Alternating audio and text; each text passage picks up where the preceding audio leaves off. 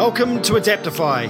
I'm Mike, I'm a paraplegic from New Zealand, and it's my mission to find the adaptifiers of the world. People who have overcome challenges and found new, creative, interesting ways to be free despite needing to use a wheelchair for their mobility.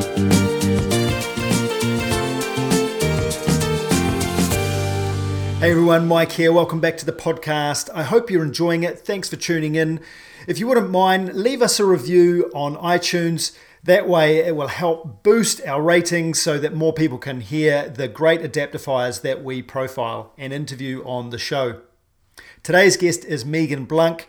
Megan, on the face of it, is a huge success. She's a Paralympic gold medalist, the first woman in her family to graduate college. She's sponsored by Nike. She's had a successful sporting career. Underpinning all that is severe depression. I'm really interested to talk to Megan today about how she's navigated her journey through life with severe depression, what tools and techniques she employs to not let it paralyze her, excuse the pun, and enable her to achieve great things. Megan, thanks so much for joining me today. It's a real pleasure to have you on the show. Yeah, thank you for having me, and thank you for what you're doing. Welcome. Yeah, it's an absolute privilege to meet so many amazing people all around the world, and I really do consider it a privilege. So yeah, thanks for joining me. I'm curious. You grew up up on the west coast of the United States, or the Northern California. Is that right? I grew up in Washington State. Okay, a bit further north but again. I live in California now. Mm-hmm. So, just to share a little bit of context with me, what was your upbringing like? What was your childhood like? What sort of things were you into? Well, I grew up able-bodied until I was 18 years old. So I played every sport that I had the chance to play. I was the middle of 5 girls, so all of us are about a year apart. And our parents divorced when we were younger. So we and then we experienced some things, like in our childhood, like a lot of people do. And we kind of had more of a broken family, where we all kind of we're just trying to find our way on our own. And having 5 girls all going through their own thing, and it was pretty crazy. But I'm pretty proud of where me and all of my sisters have ended up, and our mom and dad and all of our lives. So anyway, I grew up playing all of the sports. I was the tomboy. Soccer was my favorite. I played that year round, and then pretty much any sport I could on top of that. So basketball started in 3rd grade when the league, I was able to play. Baseball started in 1st grade. Volleyball was in middle school, and track in middle school. So all of them, whenever I started playing them, I would play them every year from then on. Wow. But the thing that's interesting, that a big part of my story, is that I was really good at sports. I was naturally athletic and could pick it up fast. But in my mind, I was never good enough. And it honestly never mattered what people told me. I didn't hear it. I was like, no, I did not play, I wasn't playing well out there. I messed up. I could have done better. I was holding back. But they never really knew what was going on. And so that was always a big struggle for me. And I really didn't want people coming to my games. And I was usually MVP of the teams and stuff So that turned out to be depression. It got worse as I got older, and eventually I was diagnosed with it in middle school, and I started trying different medication and not as much counseling as I needed. And but yeah, that was pretty much my fight. I ended up in a not so good crowd because of my experiences and how lost I felt. And yeah, I don't know. See, I'm all over the place again, but there's just, that's usually, yeah, I was really athletic and mentally always struggling. And I knew how much I had all the potential I had, and it just broke me even more knowing that I never thought I was good enough, and I didn't know if I ever would think I'm good enough. And so that was pretty much my childhood. And then when I graduated high school, I ended up in the motorcycle accident and broke my back and became paralyzed from the waist down, which people thought would have been one of the hardest things. But to me, it was not hard at all compared to the depression that I had been living with my whole life. And it actually woke me up and made me stronger in all of the good ways. So, yeah. Wow. There's a lot to unpack there. First of all, thank you for being so open and honest, and for actually just cutting to the chase, right? Just to being open about that. I get a sense for how you must have felt. Wow. And to be honest, at a period of my life, I've felt similar.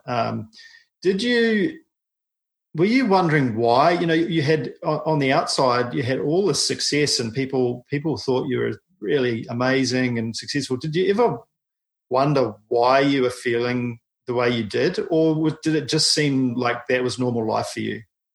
No, I always wondered what was wrong with me. Like, why am I different? Then why can't I just live in the moment and have fun like all these kids? And I was usually hanging out with the parents or just kind of sitting back and, at like the soccer parties and all of that. I either was extremely outgoing or my mind would trap me and hold me back. But if I could break through it and I could be okay and stay strong, then I was the outgoing girl that I know I am. But I always wondered. I wanted to figure it out. I wanted to get stronger. I wanted to reach my fullest potential, and I didn't want to live my life always holding back because I'm scared of, what people will think of me, or if I believe that I'm good enough, what if then I get hurt? What if I believe it and then I get blindsided? Like, that's always where I'm living in fear of trying to be prepared for the hurt, before it gets me first, I guess. Wow. I'm sweating in my car. This quarantine, like finding a place to go. Can you see the sweat? I can a little bit. Yeah, I can a little. So I opened my car door a little bit. I'm actually slightly envious. It's a grey, drizzly, cold winter day here in Christchurch, New Zealand, and it's just gone the shortest day of the year. So I'd love to be in a Southern California sunshine. Yeah, it is nice here.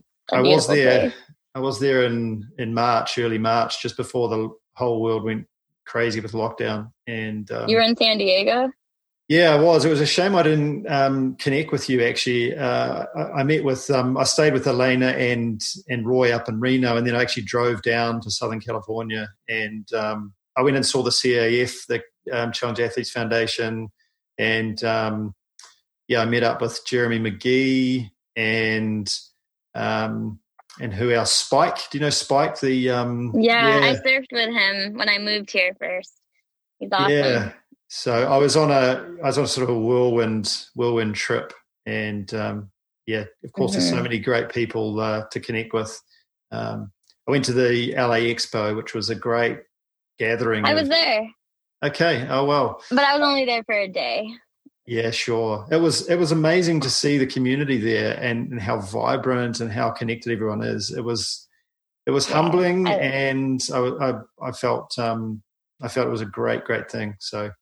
Yeah, the expo was one of my favorite experiences when I first went, and I encourage everyone with a disability to go and check it out. Yeah. Yeah. Oh, that's cool. Well, so, I mean, feel free to make yourself comfortable. If you need to open a window or, if you need to take a break or something, that's fine too. So no trouble. As long as I just don't look like I'm dripping in sweat, then I'm okay. No, you're not. You look great.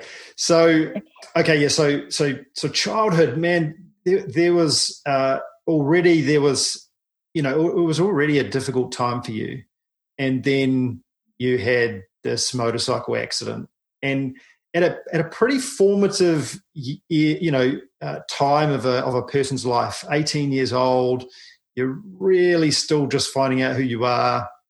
There's lots of societal and peer influence, and you're still trying to be confident in yourself, still trying to find your place in the world, and then bam, something that totally shifts your world. And I mean, it sounds as though you had some great outcomes as a result of that, psychologically.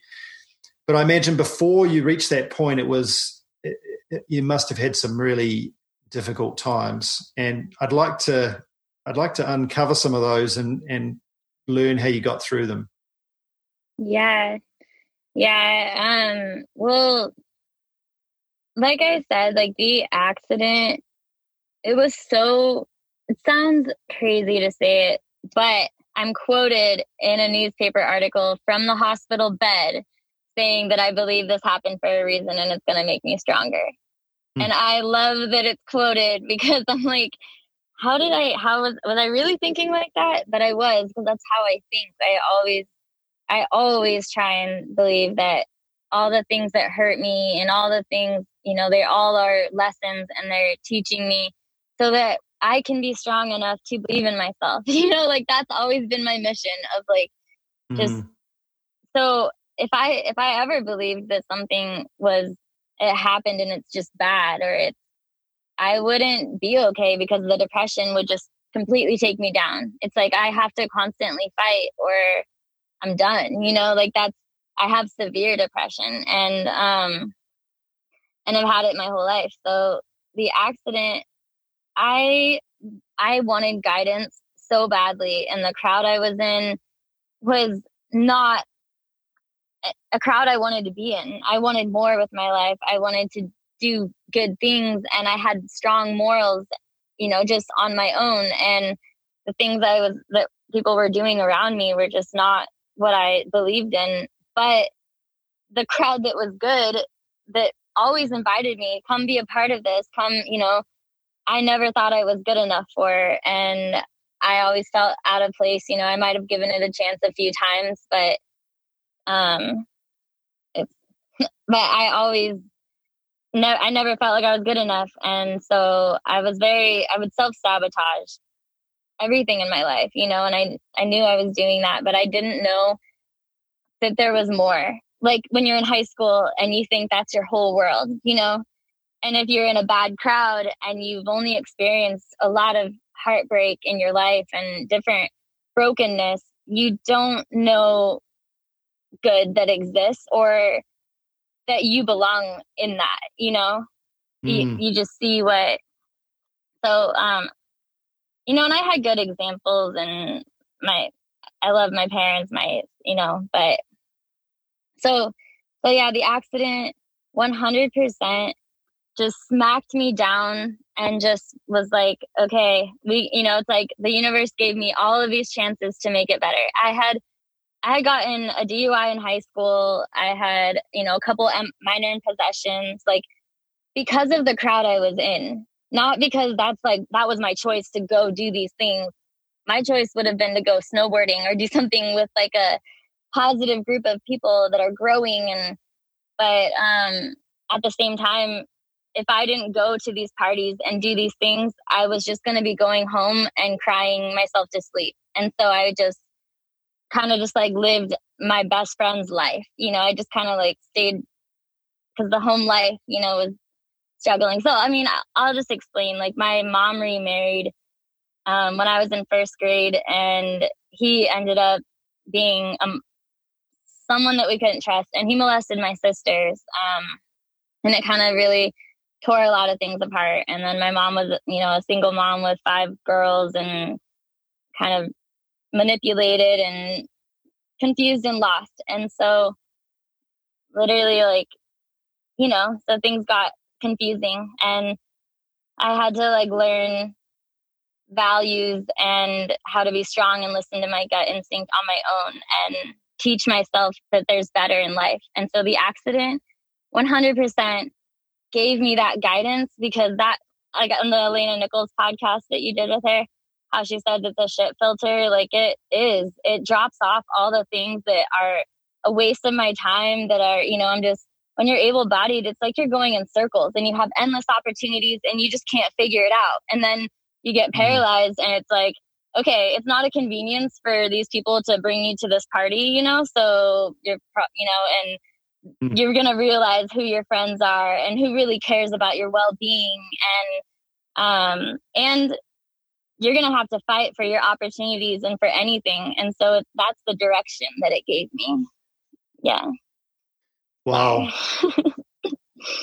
I think it's, I'm lost for words in some ways. I think it's absolutely incredible that you managed to navigate through your, childhood and early adolescence, and even survive that and survive the trauma of severe depression, and to actually even make it through, where lots of people don't. They don't have the drive, or they don't know what to do, and so they give up. Or the support system, Exactly. One of my closest friends in high school, she killed herself, and it's not a selfish thing either, which is something that really bothers me when people say, but yeah, like it's a very hard thing to live with. It's a very hard, and you don't want to be that burden to others. And how is that a selfish act that you're just like, I can't do this, and I don't want to put them through it. That's a really hard decision to make. Yeah, totally. It's incredibly hard. I'm interested to know some of the, I guess, some of the thought processes that help you actually get through it and reach out. What are some tools that you've used that have worked for you over the years?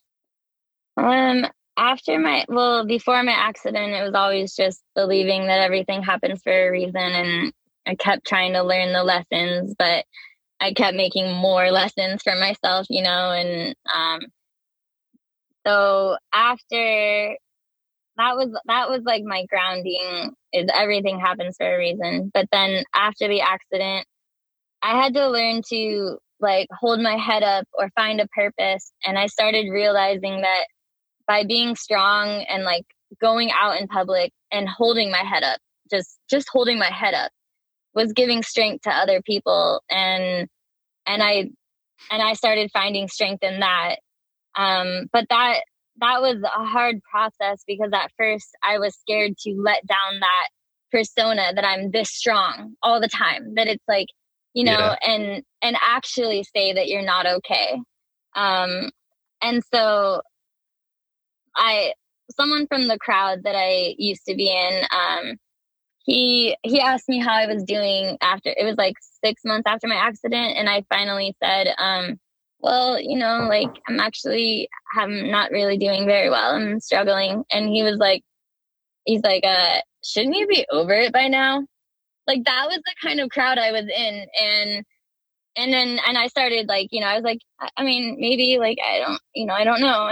And then I left just crying and went home, and my dad was like, Megan, you walked for 18 years, like, no, you should not be over it by now. It's been 6 months. And so the holding my head up, I started learning that, well, I reached out to someone for help right there, and it was the wrong person I reached out to. It was someone that hurt me more and made me not want to do that again. But I started learning that I can find strength by being vulnerable and saying that, because I found the strength and lessons through my dad. And that was the next process, was learning to hold my head up and be honest. And that helps people and me, Yeah.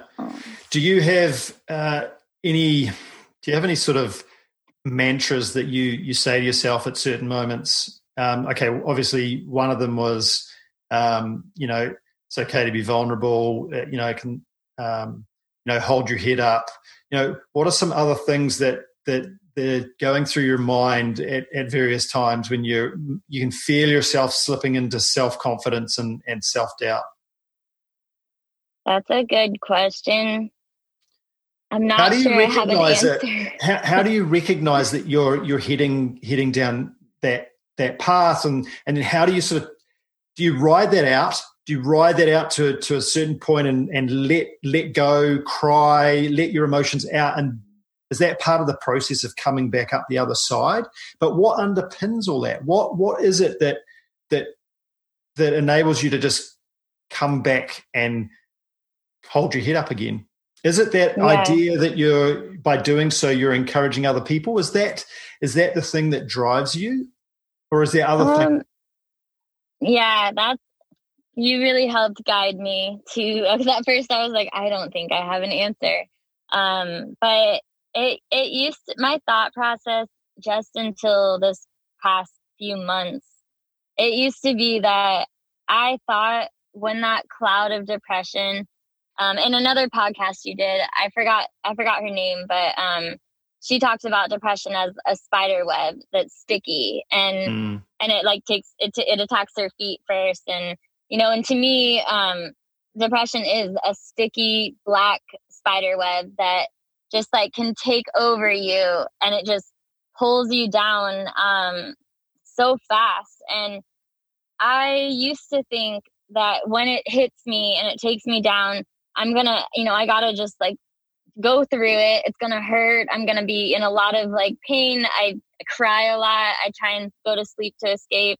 I wake up, I cry some more. I try and sleep until it gets a little less, and I can like start building the strength to start fighting to get out of it. But like, it's like I have to like try so hard to like hang on and be like, okay, how am I gonna do this? What is, and when I start gaining the momentum, I mean, it starts with just like making myself eat something. And then, I slowly gain more energy, and then I might take a shower and listen to music. And like, that's the start. And then when I'm ready to like, I got to go get my workouts in, I got to go to the gym, like it's time. Like and then I go harder because I'm like, well, I just spent like 2 days feeling horrible, and now I got to get so much done, but now I'm stronger because I just went through that and I learned all these lessons, and I'm ready to go hard, and I'm like, and it's going to hit me again.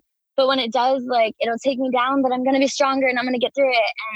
And that was like the cycle of my whole life of just thinking like, I got to outrun this, like it's going to hit me, but I'm going to fight and I'm going to get through it and I'll be stronger, and then it'll hit me. And I thought that eventually I would be strong enough that it wouldn't hit me anymore. But what I've learned is lately it's more about choices, and that I do have a choice. And my roommate like taught me this a lot. She's an occupational therapist. She's also in a wheelchair, broke her back when she was 17, and that's a whole nother story. But she makes the decision to make her life better, all the time. And I would be in my room while she's getting up for work, and I would be thinking like, wow, I'm not good enough. But those are choices that I am making, and I'm trying to learn before it happens, because I can feel it coming on, and I know when I'm starting to think I'm not good enough, like I'm never going to be, I want to just go straight to my room and I just want to like curl up and hurt. But I'm trying to not do that and to reach out. Yeah. I feel like I can see you like wanting to like talk, so I'm like, I don't want to go on too much. No, not at all. I mean, my mind is just a buzz with thoughts and follow up questions. But I'm listening intently. I'm really enjoying the depths that you're going to, and I'm really curious. I'm just really curious to know. When you say I'm just gonna come out of my room and I'm just gonna go do it. That must come from your character. You're an optimistic person, at heart, and you're driven and focused in a lot of ways.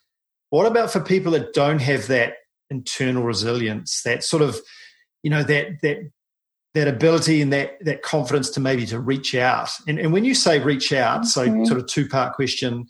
When you say reach out, what do you mean by that? Well, lately it's been with quarantine. I have really gotten to know my neighbors because I am the one out there working on my garden or, like building something and just trying to stay busy. And so people walk by and I've gotten close with them and I've that village, like that community just in person, that's all around you has given me so much strength. And so reaching out lately has looked like me pushing outside across to any neighbor, a neighbor that I feel like could help me, and just crying, and then another neighbor will bring me food because they see me, and it's like, and I slowly gain strength because I'm like, okay, yes, I need to eat, and they're feeding me and then it's like they're letting me know that it's okay and I'm not crazy and like my life isn't falling apart, and I'm not weak, and they're giving me this, like, slowly it's building, and it's building with each interaction that I come by because I'm scared of those interactions. I'm scared of saying how pathetic I feel right now, and I'm scared of crying and being that person again, Megan, the one who's just, like overly sensitive or needy, and it's hard in quarantine too when I'm like the neighbor who's always home, like, hi, I'm like, am I too much? Like, and so I'm learning love, though. I'm learning like it's okay. And so that's kind of, and it used to be a lot of, I would call someone different almost every time because I would call who I felt would be able to give me what I needed. I might need to be told straight up. I might need someone who can listen and I've built that because I've reached out, and I've kept reaching out even after being hurt by some people. I kept doing it. And that's the reason I have this support system. But like you said, it's so scary to reach out. I like that guy that made me feel so pathetic over the fact that I'm still sad that I can't walk anymore after 6 months of not being able to walk, That's crazy that I let what he said hurt me so bad when clearly, like, that's ridiculous, So I try and be open and honest so that others can see that it's okay, even though it's still scary. Yeah, that's super interesting, and it takes real bravery, doesn't it, to do that? Like, it actually takes real courage, and I think that's maybe part of the challenge with mental health is that feeling that you just can't talk to anybody and no one will listen to you, or they'll think you're lame or whatever else you've got running through your head. I know recently I've been going through some challenges with my mental health, just feelings of been going through a few relationship issues, and quite major relationship issues, and thinking, who can I, just really wanting to have a chat to somebody about it. And I'm like, everyone's so busy. No, no one's got time. They'll just think I'm being, weak, ridiculous, all those sort of thoughts. And so you end up just internalizing it and going into a dark place. So I've been there. I know exactly that place. I know exactly that place you've been,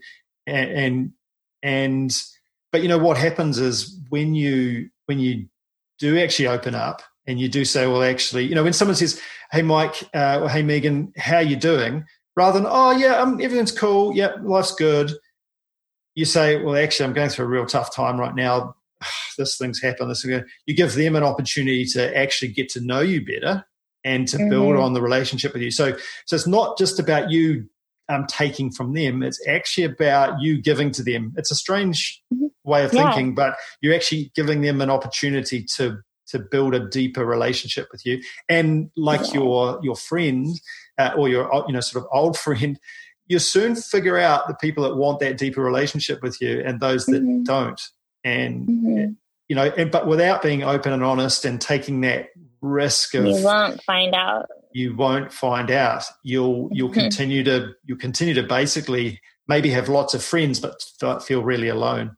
So and live in that like cycle of confusion, like instead of just getting an answer and Yep. knowing that it's okay. But with the whole like opening up and saying how you're actually doing, I do think that you do have to protect yourself a little bit, which is something I'm learning lately too. And you just have to know who you can and can't open up to, but that's a part of the process of learning. But when you get, you might have to take a lot of risks in the beginning, which I did. It was a lot of learning because I wasn't surrounded by great friends. And, but then you got to come to a point where instead of like, because if you open up to the wrong person, it can hurt you more if you're not strong enough to handle that at the time, Interesting. Well, that's how I feel. I don't know. Just because like if I didn't have my dad to go to after that, opening up to him, I didn't know that he's so wrong. I allowed what he thought to make me feel that I was that pathetic, that like it, and that could have really hurt me if I didn't have someone I knew I could go to. So, I mean, I guess as long as you have that one person. Yeah, that could have, I mean, if you didn't have that person there at that time, your life could have gone in a completely different direction. You may not have, it just would have hurt more. Yeah. Mm-hmm. Yeah. Well, that's it's fascinating. I'm curious to talk about sport and the role that's played in your life and how you managed to achieve at such a high level while navigating this mental wellness. I'm not even really sure where to begin. Perhaps directly, at that 6-month point after your accident, you'd obviously gone through rehab. You had a wheelchair. You were starting to figure out how to manage your bowel and bladder and all those good things that come with a spinal cord injury. Mm-hmm. And then what? Like, what happened from that point on? Yeah. Well, I think I did say that I was the passenger in a motorcycle accident. And that accident was in the crowd that I was in, of no one really thinking about consequences and, being lost like that. And so 6 months after it, since the accident happened only a month after high school graduation, that's when people really went their own ways, so people that were going to college went, and then the ones that didn't were around and just partying. And after the accident, I was trying really hard to kind of just like just fit in again. But I didn't fit into a world that wasn't made for me in a wheelchair.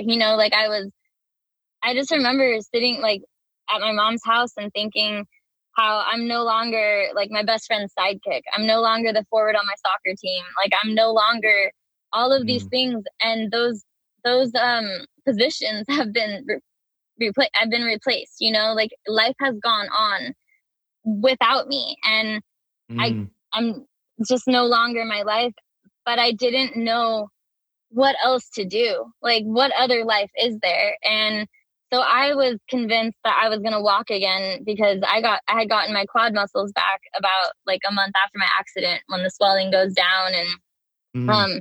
And so I was so stuck on that idea. I was in the hospital for 23 days, and then I had to heal my broken bones because I had 18 broken bones, and then was paralyzed from the waist down, but I couldn't do the upper body workouts in rehab until those bones healed.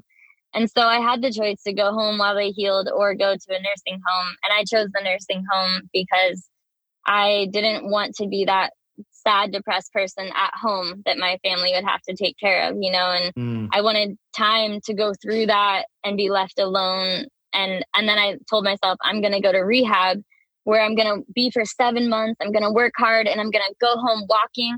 I'm going to be stronger than I ever was before. And I'm going to go hard in these sports that I never believed in myself before. And that's going to be my second chance. And obviously, like, I went to rehab. I was there for 2.5 or 3.5 weeks. And then they sent me home. They taught me how to, like make eggs in a wheelchair and do like things that I was like, are you serious? Like, and I was like, I got my quads back. Like, don't you see my potential? Like I can, but so I was begging them not to send me home when we were at that like round table of the doctors all talking about it. And I was like, I am not ready. And it was so scary. The thought of going home, not walking, which was my only, like, that was what I was holding on to. Mm-hmm. And I thought that's why the accident happened. It was going to wake me up. I was going to, go through that, but I'm going to walk again. And then everything's going to be better. And, so going home in a wheelchair, like in Elena's, podcast was the hardest part. It was just facing that life that was no longer yours. And I had to start with the basic things. But my whole mindset was still, I'm going to work so hard until I'm running. And I would picture myself running on the side of the freeway or running everywhere I went. And I'm like, I'm going to be running in the Olympics. And that was all. And then eventually you just keep running into a brick wall, like that's all I was doing. And it was so miserable and lonely. And I felt like I was getting nowhere because I wasn't. And I knew no one in a wheelchair in my town, but I was going to the Y every day. I was just like working out and trying to believe that something's going to come along and it's going to change my life. And then this kid came into the YMCA and he had been in a car accident about a month after mine. And he asked them if they knew anyone in a wheelchair he could talk to. And so they gave me his phone number and I called him, and he had heard about some guys that get together and play wheelchair basketball like 20 minutes from where I live. And no one knew about that. Everyone around me knew that I was that girl that played every sport. I was the sad story of the town, the athletic girl whose life was over. And they all knew that playing sports was everything I did. And yet nobody knew about adaptive sports to tell me that and if they did, they may have in rehab. And if they did, they did not make it sound cool. It didn't, if they did make it sound as cool as it actually is, like these sports are badass, then I would have been interested. I would have.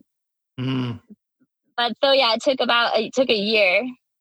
And then I went the next weekend with that kid, Nick, and I just knew that was my second chance at life. And that was what this is for. Like, this is my journey. It's not walking again. It's about learning that there's a successful story is not just someone that gets everything back, and can walk again. A successful story is someone that moves on with their life and makes the best of it. And and makes a difference in the world too. Like that was a huge turning point, was realizing what a successful story is, because to me, it used to only be something I never could be.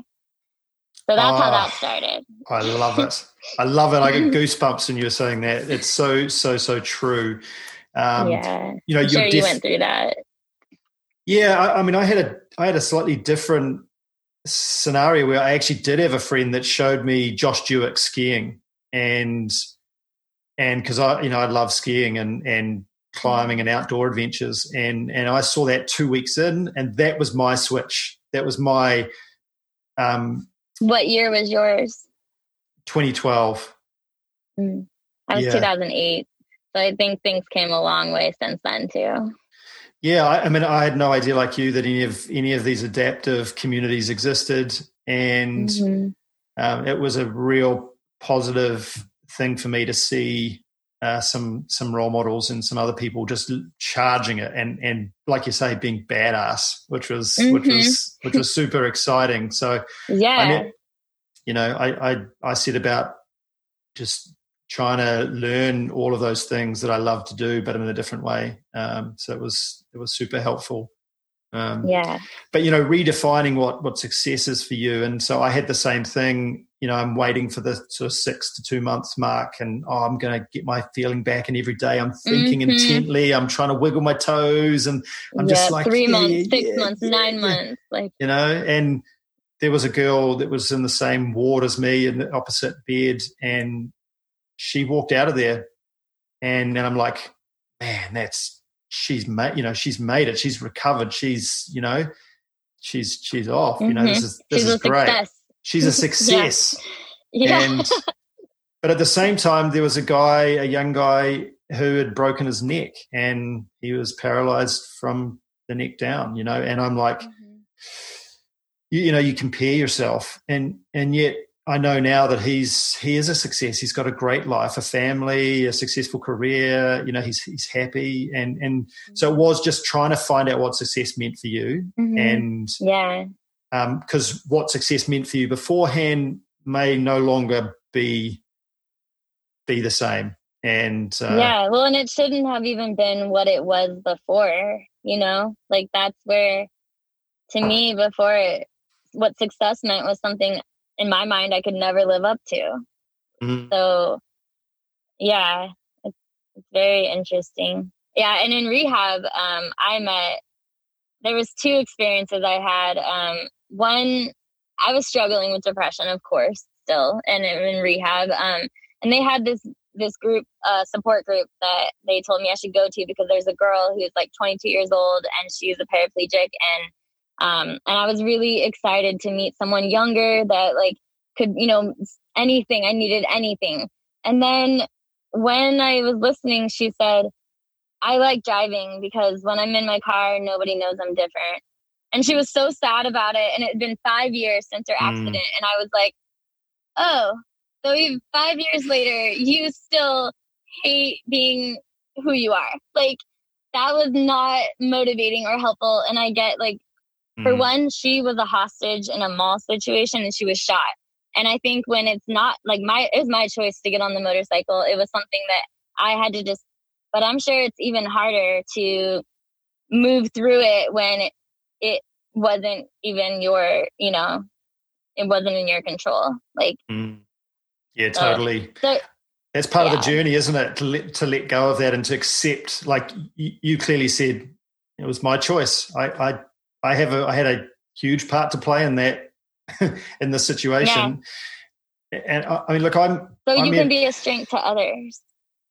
Yeah, totally. You can be a strength to others, but I think it's important for your own self to be able to let go of that and accept that, because otherwise you're going to always be back there thinking, oh, I wish that didn't happen. That's going to be your driving thought process, right? Rather than, okay, that happened. Now what? Here I am. This is it. So part of accepting, a woman was driving. She was looking at a map. She hit me, and instantly I felt really sorry for her, and because the burden of you. That's what happened to you. Yeah, and so the sort of the burden. I was thinking about her burden and what it must have felt like to her. And I also completely accepted my part to play in it. I was there at that moment in time. I made that decision to get on my skateboard and skateboard down that street. And it just enabled me to just put it aside and go, you know what? Okay, that happened.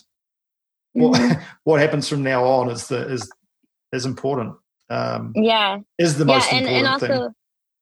And also to like help her. I remember calling the driver of the motorcycle when I was in college, playing. I earned a full ride wheelchair basketball scholarship to the University of Illinois and became the first in my family to graduate college and all of that, which we never got into because I was like distracted. But I called him to tell him that, everything's okay. Like I got a scholarship. I'm doing, great. And his response though, I think he just did not know what to say. And his response made me so upset that cause it sounded like he didn't care, but I know that he just didn't know how to respond. And so that was another lesson for me. But a lot of my motivation came from just believing that me making my life better is going to help so many others, because it's like when you have depression, you don't always do it for yourself. You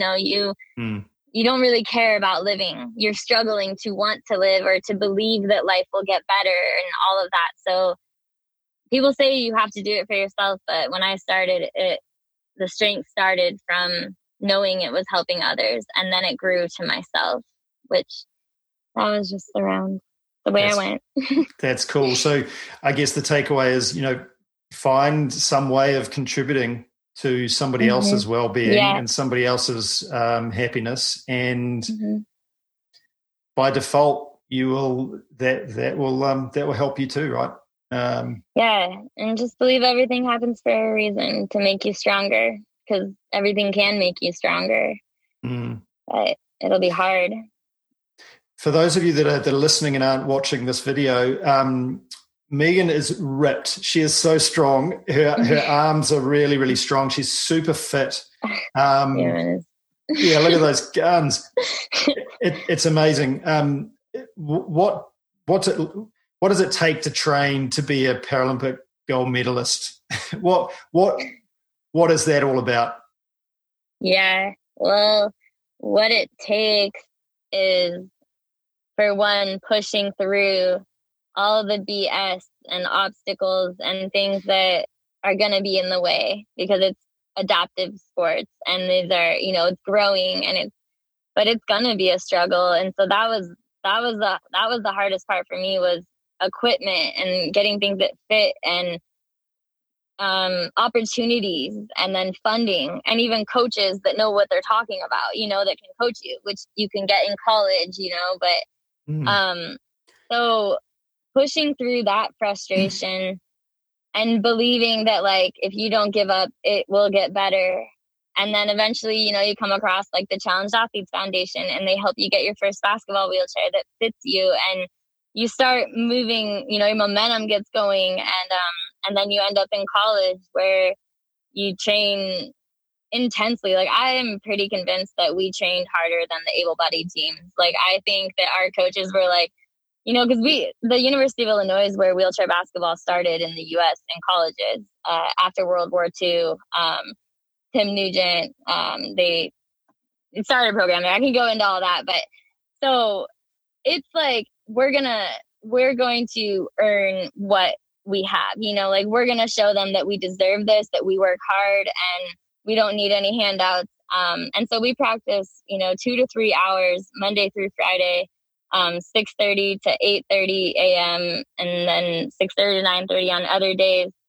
We pushed hard every day, and then we had lifts on top of that 3 days a week, and tournament weekends where we travel and then play like 4 to 5 games in a weekend.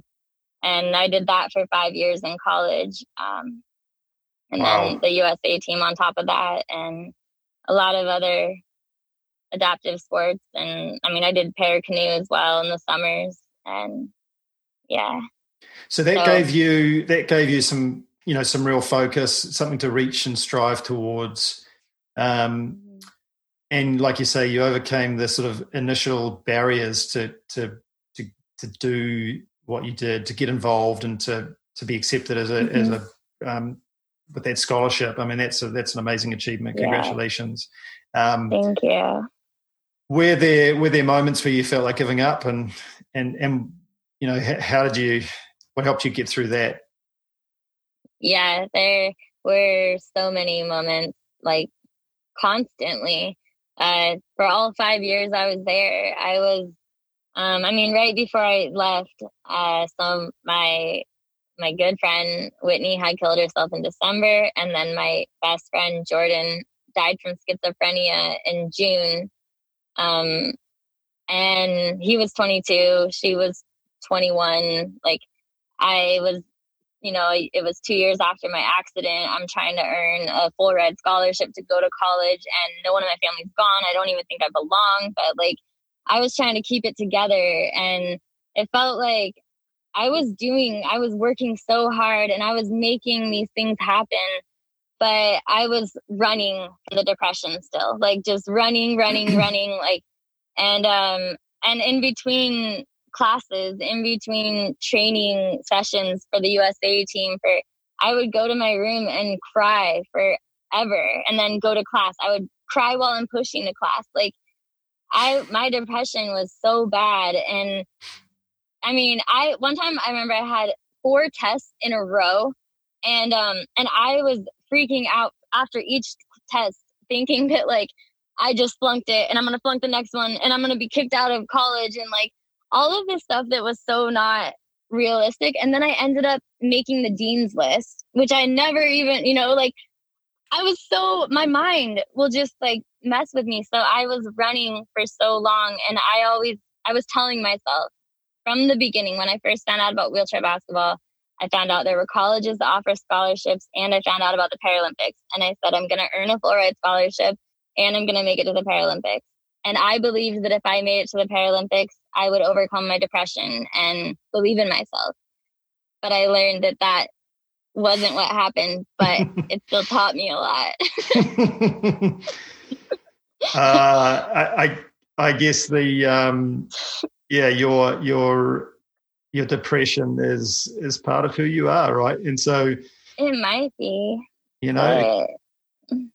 it is for them. It is or has been, and maybe is for the moment. It's not to say you can't strive to reduce it or find ways to make it less prevalent. But I think in some ways it's good just to accept that that's how your mind works and recognize it, right? Have you ever thought like that? I have been told that maybe I should love my depression instead of fight it. And, and I'm like, I get it. Like, I could try, but I'm really scared of, like, because it's like, if you don't fight, but I also tried to be, no antidepressants and then antidepressants. And I actually 2 days ago just got completely off the antidepressant again. And I reached out to this psychologist that I found online. I was watching his videos and they were helping me a lot. And asked if he would be willing to help me because I don't want to live. I can't keep living like this. If I'm, whatever I do, I want to do it fully. And I sent him these videos asking, and he is doing 2 years of treatment with me now, just to help me. And so every week I'm talking to him, and I've had 9 sessions so far, and I believe that we are working through and untwisting and undoing the patterns. It's patterns, it's like, I don't know what I believe. I don't know if depression is all if the chemical part is something I can't balance out but I am so thankful for this journey and the support I've had. And it's just up to me now to really appreciate and take charge in these opportunities, to respect what he's giving to me by putting in the work and really, I don't know. It's a crazy journey. Yeah, there is that thing about, the chemical balance in your brain versus nature versus nurture. It's like, how do you actually know for certain? Is there a test, or is there? I mean, I'm sure clinical psychologists will have the tools to maybe ascertain if that's the case. Yeah, it's interesting because psychedelics are sort of making a renaissance with mental health, and I've done a fair bit of reading about that. Michael Pollan's book on the subject is very interesting, and so I don't know. It's becoming increasingly recognised as a worldwide pandemic, essentially, and things need to happen to especially with quarantine. Yeah, with quarantine, it is pushing people over the edge that we're already close to it. People are reaching out to me that they're not doing well. It can be really hard. I think it's good too that it's really bringing out the flaws, and we're having to wake up and really fix problems. So that's a good thing. The videos that you just talked about there, is it something you can share? Can I link them in the profile, or is it a more personal thing? What videos? So you said you met the psychologist or therapist after watching some of their videos. Oh yeah. Dr. Fox. I can send you some of them. That's awesome. I'm so glad that I should have said his name as well because he's incredible. And I promise you, like he's putting out videos, like he's like quarantine and depression, quarantine and, anxiety, like every week. If whatever, he just wants to educate the world. And education is where we get stronger. Learning about what's going on with me and why and where it comes from, which I heard you talk about in your podcast as well. With that is what helps, is understanding it. Yeah, awesome. Okay, well, I look forward to getting some of those links, and I'll add them to your profile page once it's live. That's really cool. So yeah, okay. I mean, I don't want to brush over your success as a Paralympic gold medalist. I always end up having to brush over them because I talk about mental health way more. It's an interesting. I mean, it is an interesting. They're both very interesting subjects. What were some of the highlights of that success, that journey for you? With basketball? With basketball and with with Rio. What was that experience like? Well, our team always focuses on how it's the process, and it's just being together with a group of like badass girls. I just love badass people. But being with these girls that, we're all working hard for the same goal, and it's day in and day out, and we get it. It's not always fun or easy. And, in between sessions, like we go to our room, we take a 20-minute nap, we get up and we go do it again for the next session. And,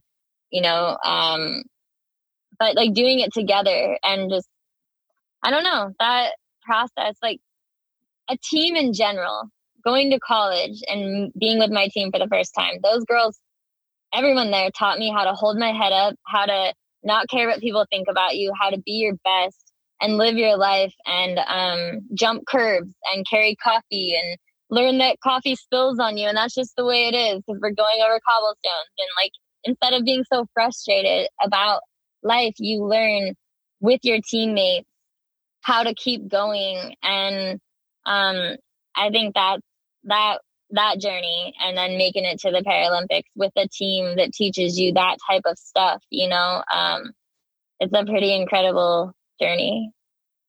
Yeah. So stoked for you. For people that, aren't sport focused, what are some other groups or activities that you could recommend they get involved in as a disabled person or as a wheelchair user?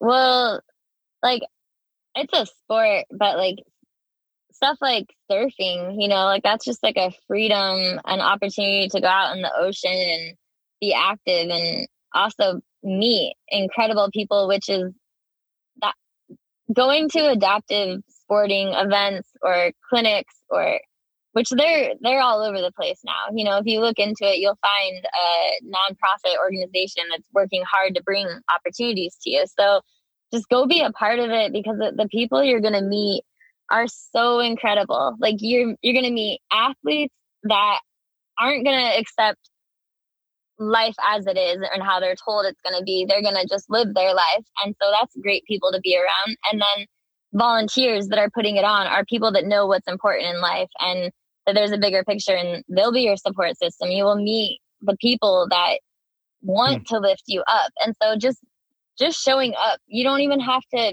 do the sport activity. Just go volunteer. It doesn't matter that you're in a wheelchair too. Like you don't have to do the sport, but surfing, I don't know, like anything, hand cycle, anything, anything. Just go be a part of it, because you will find happiness and joy, and you'll find what you want to do.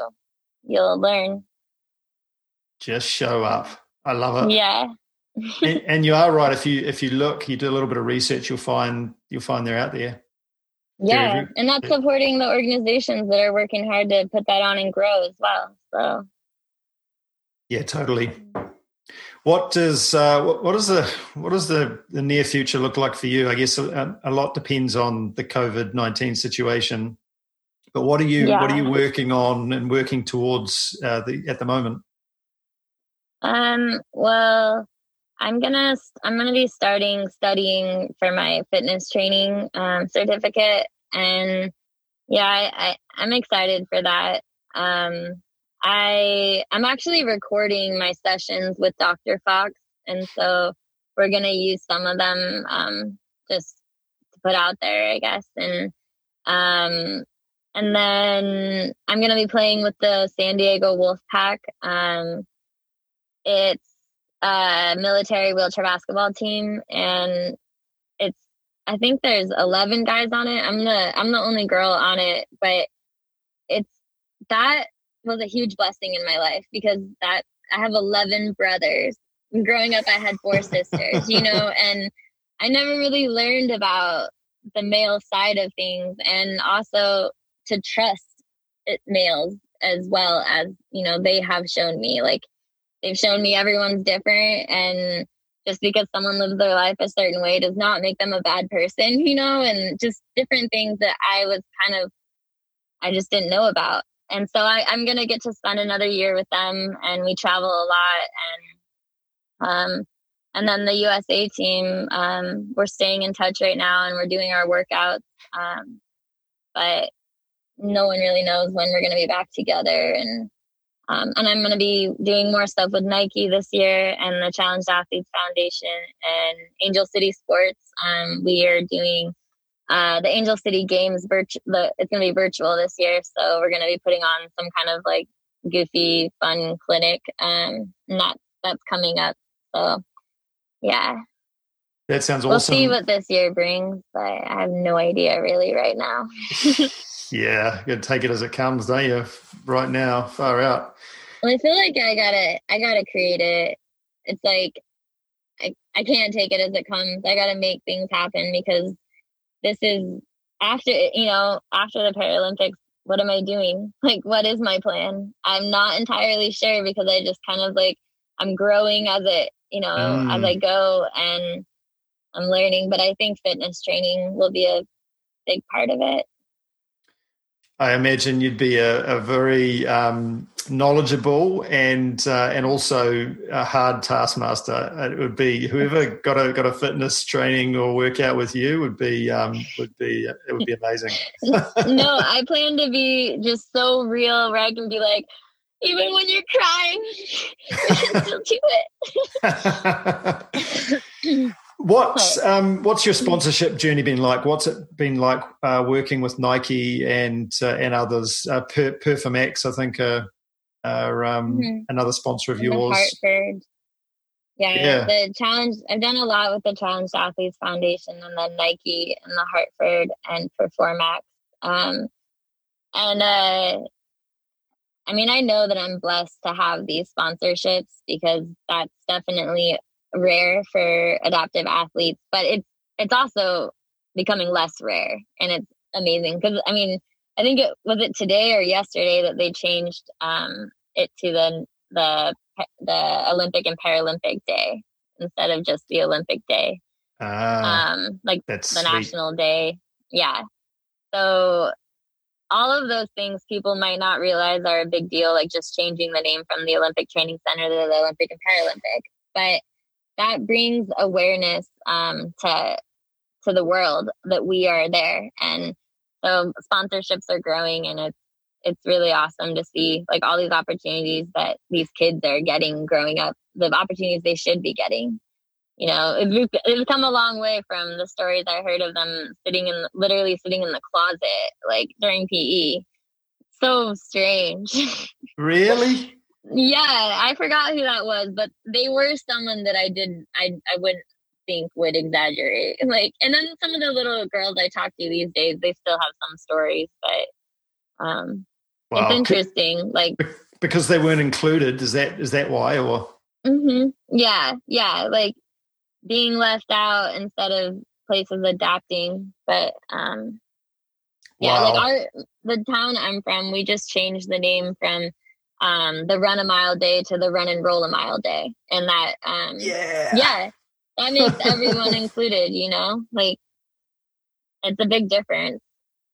I want to say thank you to you and to everybody actually that I interview that have a public profile, because you are changing this. You know, you're part of changing society's view on inclusion and honestly, you know, you working with Nike and proving to them that you can be an amazing athlete and role model and brand partner is what's going to increase that more and more and more. Yeah. And the visibility of disabled people in the mainstream.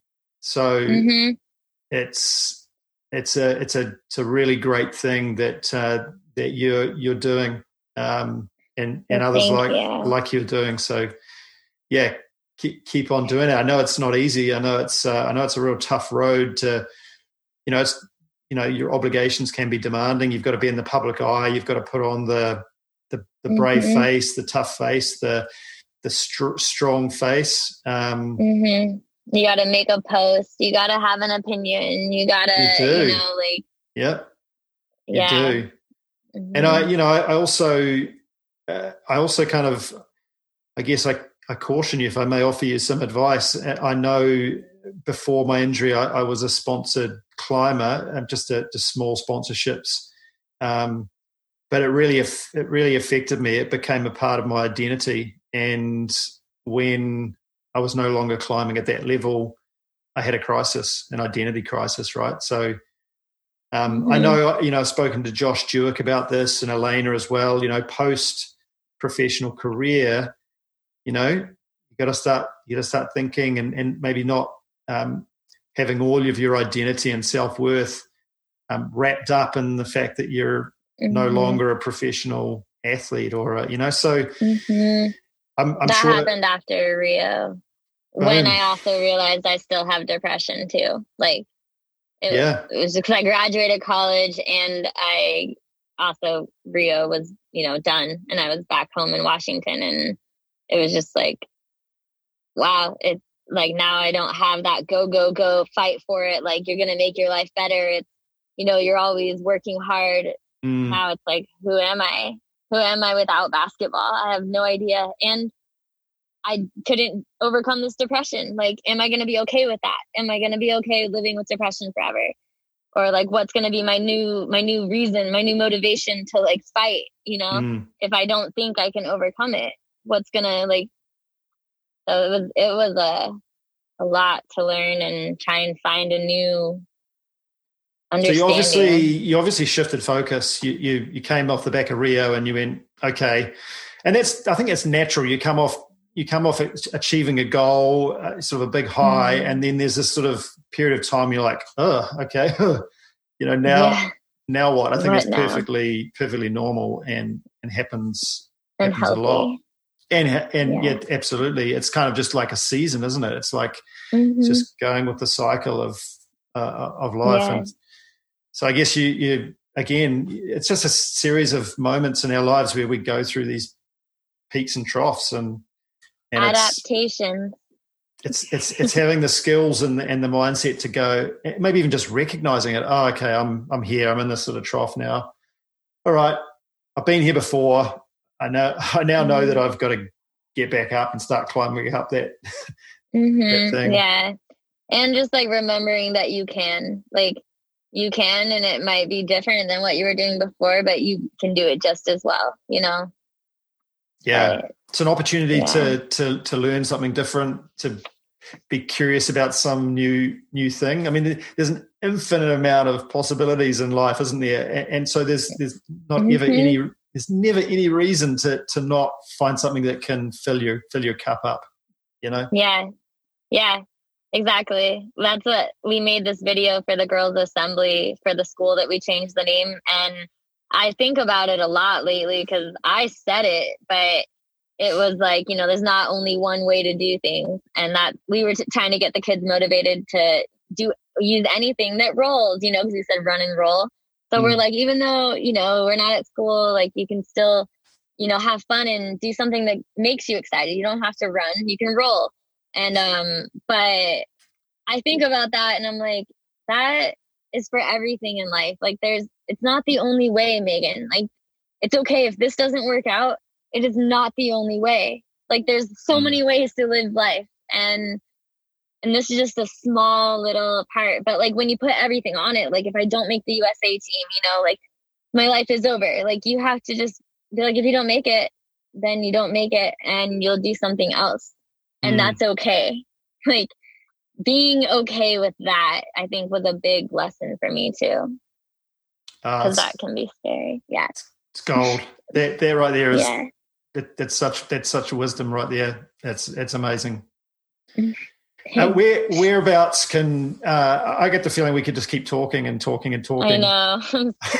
Yeah. I've really enjoyed chatting with you, Megan. Thanks so much for your time and your wisdom, and again for paving the way and helping change the world for the better for many, many people. So you're truly someone that I look up to, and thank you so much for your time. Thank you. I appreciate you taking the time to talk to me and helping me to share a little more, those things I want to share with the world so that people know it's okay. Yeah. Totally. Whereabouts can people find you online? Where do you hang out online or otherwise? Well, Instagram is like the main place that I post, but I do have a website that Ishil made me, and it's really nice. So I need to start using it more and blogging. I really want to get into blogging again. And now that I'm off this antidepressant, I think I'm going to be able to write more. So I'll be there at meganblunk.net. So. Awesome. I'll make sure the links are there, and and also some of those videos you recommended. So thank you. I hope you enjoyed the podcast and meeting today's Adaptifier. To learn more about Adaptify and the products we have in development, products that will increase freedom for wheelchair users, go to adaptdefy.com. That's adaptdefy.com. We're also on all the major social media platforms at Adaptify. Follow us there for more behind the scenes looks and more up-to-date information on product releases. Hope you enjoyed this podcast. Look forward to catching you next time.